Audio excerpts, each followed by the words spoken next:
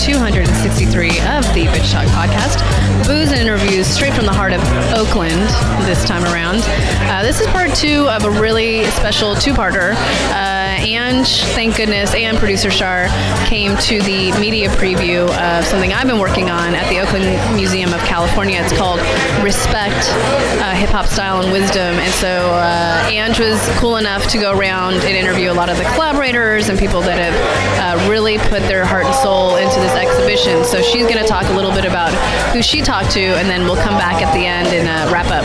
No, it really felt like a kid in a candy shop as somebody that grew up with hip-hop being like pretty much a foundation for me musically. I was like, oh, I could talk to MCs, I could talk to graffiti artists, I could talk to journalists that have been documenting it their whole lives. I mean, it was just like the whole range of hip-hop, which is what makes it so beautiful as an art form, is it's not just about the music. It's there's so many different factions and facets, and it really is a wide-ranging, it's a cultural phenomenon, not just a musical phenomenon. So up ahead we have interviews with Ebone 415, who is a hip-hop, what would you say, collector of sorts, of clothing, all things clothing and boombox accessories. We have Mike Realm, who is, it was even hard for me to describe what he does. I mean, he's a DJ, but he also makes video to accompaniment, and he calls it video scratching. So he scratches the music and he scratches the video. It's part of video DJ, if you will. Right. And then Amanda Sade, who is a photographer and has a lot of really beautiful pieces up, and Vogue, who is huge in the graffiti scene. So we have a really good, well-rounded bunch of interviews for you, and I hope you enjoy.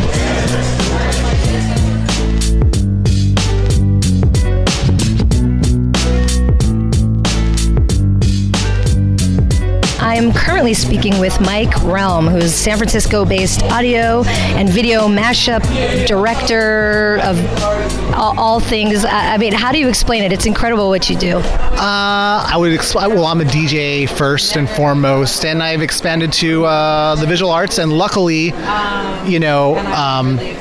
companies like Serato have given us the ability to basically scratch videos. So that's just opened my world up immensely. Yeah, I absolutely. And so when you were approached, how were you approached, first of all? I want you to explain what you did for the exhibit and how you were approached with this idea. Well, a friend of mine, Adisa Banjoko, who's the guest curator for the whole thing, I mean, we've been friends for almost 20 years now, and so he's kind of explaining what his idea for the entire thing was, and I'm just like, okay, how do we make this happen? Like, I want to be involved. And he's like, all right, well, what would be cool is if you did your thing, but because most of the time I'm doing it live. You know what I mean? So he said, for the first time, I want you to make something that will live on its own. Like, I don't have to be here to, be DJing it and stuff. And let's do a multi-screen. Let's just blow it out. Just throw everything you can at it. You do the music, do the visuals, make it work. It's for hip-hop, it's for Oakland, for chess, for martial arts, and go. And so he brought me on board, and I'm like, all right, let's do it. Like, it sounded pretty overwhelming, and it's just like how, like, there's really no template for it, so it was hard. There was no shortcut of, I'll just look at this and just make my own version of that. Like, no, I had to actually kind of map it out and be mindful. How's this going to look? How's this going to sound? How long is it? At first I was like, can I do 10 minutes? I'm not even sure. Ended up with almost an hour of material.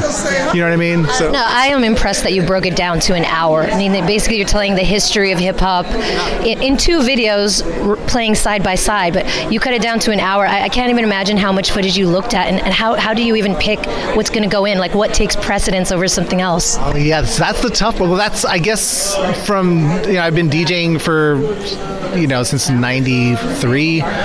I guess it's just kind of how my brain works. Like, I'm just sort of like, I'm very aware of that, like an hour and a half, I have a very good sense of it's like a set time. So I have a very good, my instincts for that are pretty good by now. So just sort of telling that, and I always, as a filmmaker, the main thing is tell a story. You know what I mean? Like, you can have the coolest visuals, the best cameras, or whatever. It doesn't matter if you're not really telling a story.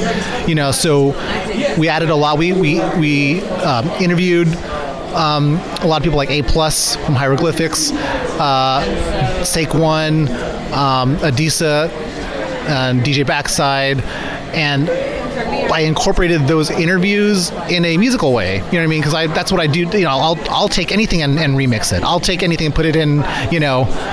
Because that's just kind of how my brain works now. Because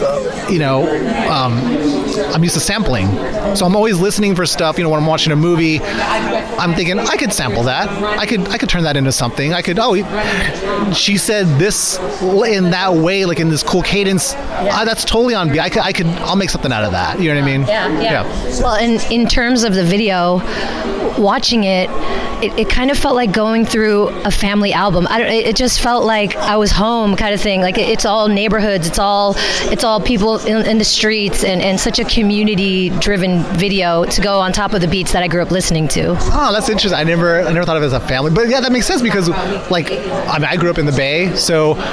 Definitely, especially because this is the Oakland Museum, we have to include, Bay Area stuff. And, dude, how do you not include Mr. Fab on any of it? That's Fabby Davis. Yeah. And that was special to me. I've known Fab for years. I directed his first music video. Oh, cool. So that was really special to have that stuff. I'm like, okay, I got to put Fab in there. Of course, E40, Too Short.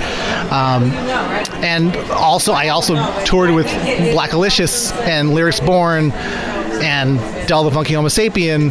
So just to me, when you say family album, that really to me felt like a family album because I spent years with these guys traveling the world, and I didn't get emotional about it, but it was cool. I definitely got emotional in that room, walking in and just the kids on bikes and it just felt so. I've never felt so at home in an exhibit before. That means so much that you just said that. That's amazing. No, really, I think that was a big part of what this exhibit means is to show people that hip hop is community. We're all artists, we're all creators, and it's not one thing. It's kind of this sprung from the community. Yeah, and the music is at the core of it. It's so people. Every city has their thing. You know what I mean? For music, but it's so hard to describe the Bay Area in that way because there's so much. Back to the '60s when it was Jefferson Airplane and those kind of guys. To now, it's we have so much. There's so much. It's so it was. It's just hard to just describe the whole thing. But when I was working on it, I was like, I really want people to see this. How do I get this to people that aren't in Oakland? And I'm looking at it on my computer screen. Even when I put it on two screens, you can't really do that. So I need people to just come to Oakland and see it. Yeah, you got to come out and feel it because how big are the screens? There's two screens side by side. They're huge. It's floor to ceiling. I think it's 9 feet tall. Yeah. So, but when you stand in front of them, it's whoa, this is the world. In the world. Yeah. So what do you feel? What do you hope people that come to see this exhibit walk away feeling about hip hop, about the culture? Wow.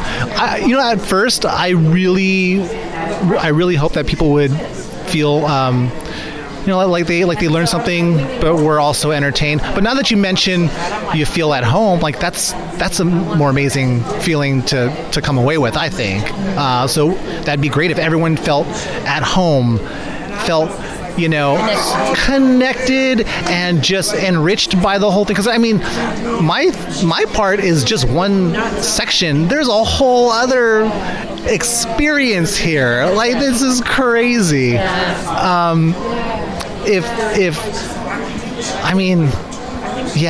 look, people. I want people to feel at home. Awesome. Well, thank you so much for talking with me, Mike. Where can people find you and learn more about your work or see you perform live? My website is MikeRealm.com. Right now, I'm the Far Side's DJ, so anytime you want to see the Far Side, I'm out there with them, doing the visuals, doing the music. That's a fun gig because I grew up on their music, and it's just like this is the funnest time I've had. That's ridiculous. Yeah. Super jealous. Go on. And on my website, I'm always posting stuff. Where I am and what I'm up to. I do need to post about this. Yeah. All right, I'll let you go so you can get on that. You need to post right away. Thank you, Mike. Thank you so much. I am here with Ebone 415. Thank you so much for being on Bitch Talk. You're welcome. Thank you for having me. And you are here representing, you're an MC, correct? But you are also representing the fashion and fashion culture side of hip-hop.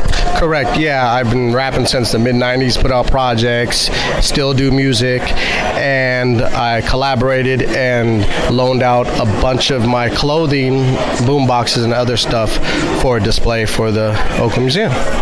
Wow, so you've been collecting all these for how long? Like, what's your oldest piece? If you can give us an example for those that can't see this in front of us. What's your oldest piece? Oh, from the 80s. These, all my gear is mostly from the mid-late 80s to the early 90s. Everything. I don't know, for whatever reason, that's my thing. Those are my teen years, too, so I really remember them. And, but yeah, so probably the oldest one is the satin jacket from about 87, Adidas, yeah. I have a bunch of troop coats, which was huge throughout the world back in that time, and there's other different knockoffs made off of that, and other memorabilia. Yeah. So what is the piece that you're most proud of? Do you still rock it, first of all? I would if I dropped a few pounds, but yeah. So,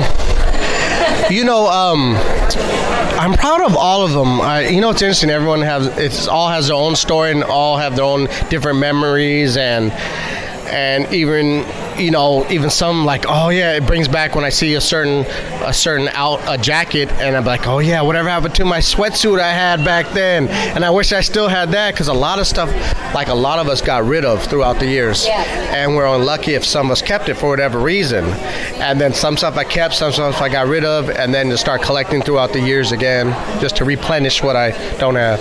So what do you think that the style of the 80s said about hip-hop culture at the time? Like, first of all, what was the defining characteristics of the style, and what did that say about the culture? Oh, that's a great question. I guess at that time, when I see these coats, back then they were big patches. They're big, bold lettering. And that goes back, and even could go back before that, like back to different street gangs, like from the 50s, 60s, 70s, and into the 80s. People had turf coats on. My dad's born and raised in Fillmore, and in the 50s, 60s, he was in his street gang, and he had, his turf coat on there with embroidery on there, and these jackets at that period as well, like for this task force, this bad design, back in the late 80s.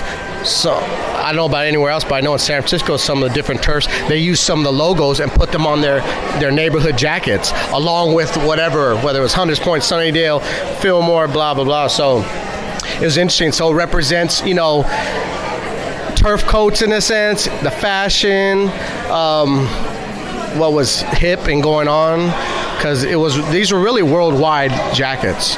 It made its way to Europe. And they still rock stuff in Europe as well. They have a big following. But and everybody from LL Cool J to Run DMC and everybody in between MC Hammer would rock these. And you could, you see it on their albums, and you see it on their tape covers, and you see it in their interviews, and it's really interesting, yeah. Yeah, that's cool. The first couple things you said, big patches and bright colors, it's kind of like they wanted to be heard, they wanted to be seen, like something along those lines of like coming from the streets and feeling disenfranchised, so like I'm going to wear these big bold colors and I'm going to step out and you're going to notice me whether you like it or not. Yeah, you hit it on the head right there. It's And it goes back to carrying your big boom box. Listen to me, ba-boom. The annoying kid I used to be, rocking at 12 years old a big boom box, and people look now like, turn that shit off. And in your cars, right, same thing, big system. So it's like, notice me, hear me. It's a flashy symbol as well. Gold chains back then, rings. Sometimes people in different communities and stuff didn't have as much as other communities. But we were dressed like we had it, right? That was just the persona and the look. So, and these coats weren't even cheap back then. Right. So, but it's definitely, Well, how does it feel for you to walk into this exhibit and see your own personal collection up here along the same walls with all these incredible artists? It's really amazing. So for years, I wanted to do something like this. And it just never happened. I reached out to people with little record shops or this and that, and for whatever reason, it didn't happen. And I've been even wanting to rent this stuff out for photography or movies or something. And the connection I made with the Oakland Museum was great, because here it is. It's on a wall, and it's in lights, and it's with all these other amazing artists. And it makes me look at like, wow, this is how I want to have my shit displayed in my house. Like, instead of just hanging on a nail, right? Yeah. Like, this is professional, super cool, and Yeah. Well, what do you hope somebody that comes to this exhibit walks away with? That in the hip-hop culture and hip-hop lifestyle, there's so many different facets. Not just like rap. It's not just rap music and stuff. I mean, that's obviously a huge part of it. But there's the whole fashion. There's slang in it. There's styles. There's the graffiti aspect that came into it. Just walk away with more knowledge on hip-hop. Even me today, I'm learning stuff like, oh, I didn't know that. You can always learn something. Yeah. It's always about improving and upgrading every day. And Oh, what did you learn today? I'm curious. What did I learn today? That's interesting. I learned that they got a 1964 Impala up in here, which was amazing because there's concrete stairs and there's no access for a car. So I was like, geez, they got this in there. And that they got in here with hoists and they pulled it up. And I was like, wow, that's crazy. That's one thing I learned now. Yeah, I know. I want in. Yeah, right. Exactly, right. Well, thank you so much for talking with me, and thank you for sharing all of your history of hip-hop. You're welcome. Thank you for having me, and you can find me on Instagram at ebone415, and I got a clothing line I do called San Frantastic Clothing with one C in it on Instagram, too. Sweet. Thank you. All right, thank you very much. All right, Bitch Talkers, I am back with Amanda Sade, incredible photographer. Her art is here on display, and you're sort of representing the current day, present day hip hop, right? Yes. And how did you first get involved in the project? I was actually emailed by Trey Amos. Trey and I met at Okella. It's a day party, West Oakland in the Garden. And she had been following me on Instagram, and she liked my work. So, yeah. And what was your work prior to this? What kind of photography do you like taking? This is actually, all these images were taken in 2017. I got a digital camera December 2016, so this is my first year of shooting. Are you kidding me? Ever? Yes, ever. Okay, so what was... I had this as a child using disposable camera, but yeah. That's incredible. So what was the work that she saw prior to this that she thought you could translate into photography? iPhone photography. Wow. Yes. And so did you ever think you wanted to evolve into, more, or was this the catalyst for you? This was a community effort. I moved here. I was born in Houston. July, I'll be here 3 years. Even with the iPhone photography, a lot of people that I met here say you need to graduate. You need to get a digital camera. It's time. Like, you have an eye. You have a gift. You need to, figure out how to express yourself and be creative. Be a creator. And okay, so when it came to the idea of shooting for hip hop photography, how did you approach it? What kind of events would you just walk down the street? How did you? A lot of these images were taken before I even knew about this exhibit.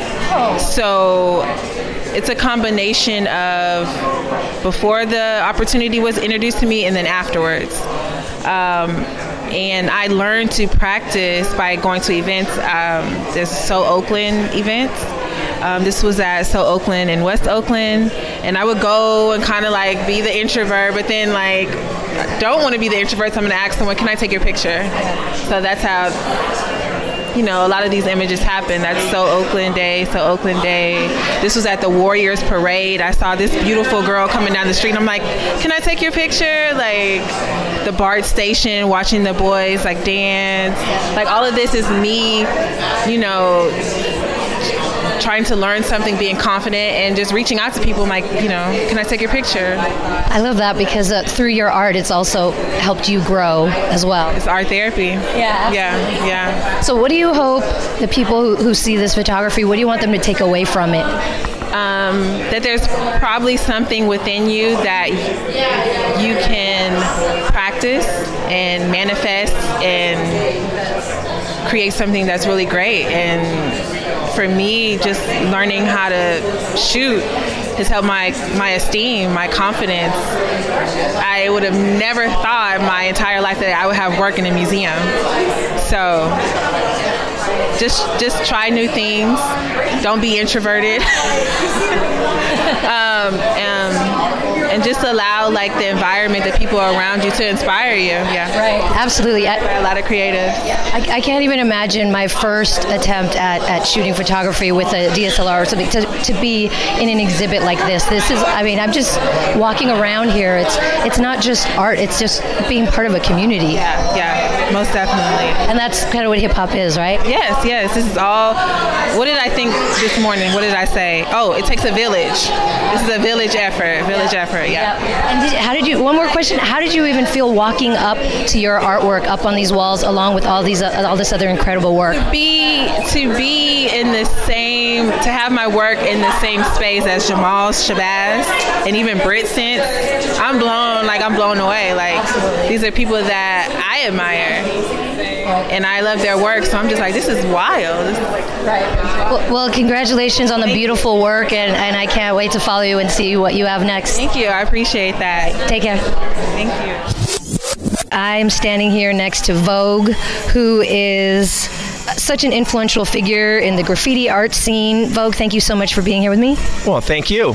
And first of all, I want to ask how you started in graffiti. I always had an interest in art, and I was always on the street riding freestyle BMX. And when that kind of died out and I was getting a little older, I just took my natural talents in art through my parents and kind of got into graffiti. And it started from watching Style Wars on PBS in like 1984. And after that, it just kind of blew up. Style Wars is a... I grew up in San Leandro, and then where I still reside, but like Oakland kind of made who I am. Just like Dream was from Alameda, but Oakland gave us the backyard, the playground, the canvas for us to do what we were able to do. And back then, in the 80s, what was the graffiti style like? And even the scene in terms of, you write for this, how was the scene back then? I mean, it was like the Wild West. I mean, when I first got into it, only graffiti that was in my neighborhood was gang graffiti. It was all Latin, territorial graffiti. So what we ended up doing, or I ended up doing, was more hip hop orientated graffiti, where it was just more the focus was your name and getting up. And back then, like I said, it was just Wild Wild West. It was just meeting somebody was like a huge thing. You could ride the bus all day long, travel, and just hope to meet somebody. And you had a misconception of like what a writer was back then, or somebody that wrote, because the only thing you saw was something from New York. So I was always wondering, like, I wonder if that guy is that. No, it can't be, because you're judging them by like what they dress or what they wear. But back then, like, it was all walks of life. Like, I met friends and still have till today, like, of all different races, which was really good. So it was a big melting pot. And then you just establish crews. Like, everybody wanted to have a crew.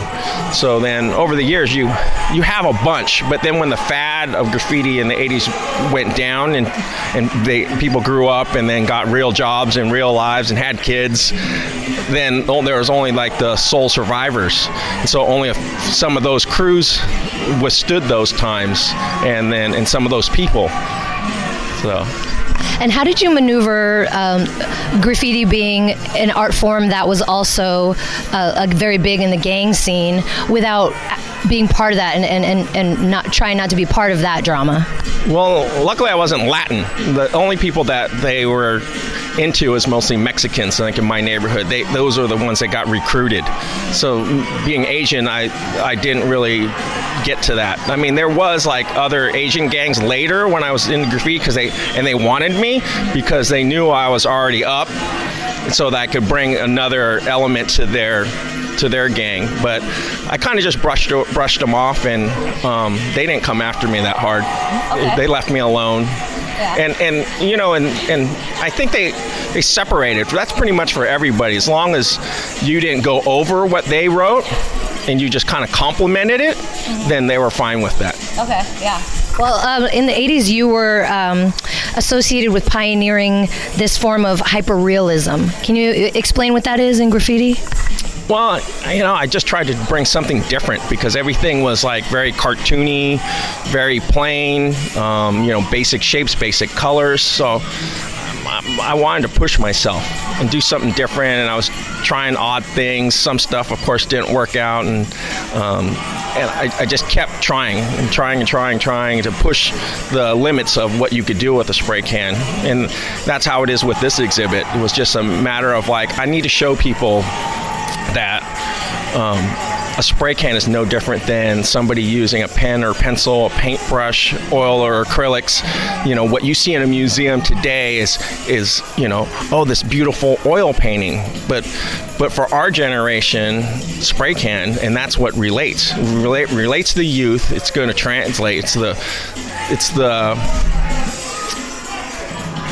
still an infancy art form. So, when I pass, then there will be other, 3-4 other generations, hopefully, behind. Hopefully I live a little longer. But, another 100 years, it could be, these pieces could be worth something because that's what they're going to remember. Right. That's what's going to be important for them. Right. Yeah, that was going to be my next question is how does it feel to have one of your pieces up at an exhibit in the Oakland Museum and having it started as a street form for you to see it in this venue? It's kind of shocking at first, and when they brought me in, I didn't know what to think. And then once I realized how little they knew, because I take my information and my history kind of like for granted, because I surround myself with people that already know that. So I never need to express myself. I don't go, remember this or do this. But all these people at the museum, they're like clueless about all this. They're clueless about graph, who to go to, what to get, what was important, what was not. They've heard of certain people, but that's it. But they didn't know how to even approach them. Because graffiti is like the one element of hip hop where you're supposed to be, underground. Yep. Yeah. I said underground in case you can get it. Yeah, totally. Yeah. Well, and that's and that's another thing. Like I have a bunch of graffiti artists as friends down south in Riverside and also up here in the Bay, and I kind of noticed there's a sort of divide when it comes to putting your pieces up in an art museum or doing legal walls and things like that. Where some people are like, no, it should stay in the streets, and that's going against. We're supposed to be us against them, and I noticed a little divide in that sense. But what are your thoughts on that? Do you feel that as well? A graffiti writer should do all aspects of it, where it's tagging, bombing, freight train painting. Well, I feel like if somebody is well-rounded, then that's a true writer, and that's how I encased my whole life. But as you get older, you just can't do all that stuff. You have to. There's a point where you have to cross. Like when I started doing videos, like, do you show your face? Or you don't show your face. And to me, I was like, I'm an artist. I have to make money. I have to show my face. I have to cross that line. But I try and stay in touch. I try and still do things that still reach the community. If I paint a mural, I got to make sure that it's adequate, it's respectful, it takes in consideration the people that are in that neighborhood, if it's Latin, Black, Asian, in the history that's in that neighborhood. Going back to your original question, like there's a separation, and a lot of the younger bombers, they don't understand because they're not old enough. Mm-hmm. So they only see one thing. They just see like, let's destroy. We're going to do the freeway. We're going to do this overpass. We're going to do these trucks, which I love. I still love it, and I wish I could still do that. But there's some people that I think that those writers will not respect. A lot of them respect me if they know the history of me. But a lot of people pick up the cans now. They come out of college, go to the art store, buy their cans, and go and attempt to do what they now is labeled street art instead of graffiti. So now it's more of an acceptable thing. So those people, of course, are going to get X'd out. Yeah. And I could see that. I agree with that. Yeah. But you should know. Posing. Yes. Yeah. They're just kind of stealing the culture of it. I mean, they don't understand that, like, a true writer doesn't really even buy their paint. They have to go rack their paint. They rack their tips, and that's what I had to do in the beginning, too, because I was young. I didn't have any money, no job, and that was part of the adventure. That was part of being a graffiti writer, and that's what anybody that documents, all these people that take photographs, all these ones that from these famous photographers here, I'm not even going to name the names, they don't know that culture. They're only seeing it from the outside bubble. They're not riding BART, they're not riding AC Transit, Muni, they're not going to go eat, they're not with us, they're not going to like the hardware stores to rack the paint, they're not doing all these things that encase us. Right. Wow. Well, thank you so much for speaking with me, Vogue. One last thing. What do you hope somebody that comes to see this exhibit, what do you hope they leave with having learned about the graffiti scene? Well, like I said, I think the main thing is if I could touch somebody and say, wow, that really is art. That's not just some juvenile, mischievous criminal activity. This is an actual piece of art. And so that's why I went all out to do what I did for this space in this museum. Awesome. Thank you so much for speaking with me. Yeah, you're welcome.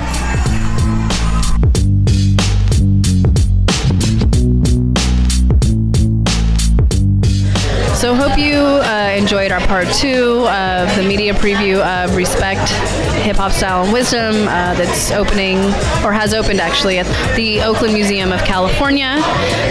I didn't say this earlier, but we are recording live at Luca's Tap Room in Oakland. I love this place. Come visit after you go see the exhibit. Just get back on BART, take the 19th Street Avenue exit off of BART, and come to Luca's and eat their fried chicken and drink all their drinks. And just, I love this place. But I forgot to say is, if this is your first time listening to the podcast, you can find us at bitchtalkpodcast.com, and you'll get to see me and Ange. You'll get to see all of our 200 plus episodes and a lot of our featured episodes on our landing page. And yeah, I just come visit Oakland because I'll probably move back here soon. And I have one more funny behind the scenes story. So when you enter the exhibit, all of you have to go. As soon as you enter the exhibit, you have there's a room called the Dojo, and it's very interactive. You could practice being an MC. You could practice scratching. You can practice. I was practicing with like this beat machine, and then there's also a part where you could like tag. You can tag on a little piece of paper and put it up on the wall. So of course I went straight to the tagging because I love drawing, I love art. So I'm sitting there writing, and all they had were colored pencils, and I like using markers. So I turned to the guy next to me and I was like, "Oh, you're so smart. You brought your own marker." Later I come to find out it was Vogue. I was only talking to like a renowned graffiti artist from the Bay, but I didn't really look at him. I just saw that he had markers and I was jealous. But when I was doing the interview with him, right before we started, he was like, "You were sitting next to me at the drawing table." He's like, you were jealous of my markers. It was just really funny. But yeah, really cool, really beautiful people, and people that are very passionate about their art. And yeah, I just love all the art forms that hip hop encompasses. It's such an umbrella of different art forms. And thank you, Aaron, for allowing me this opportunity. It was incredible. I will be back. Bitch, please.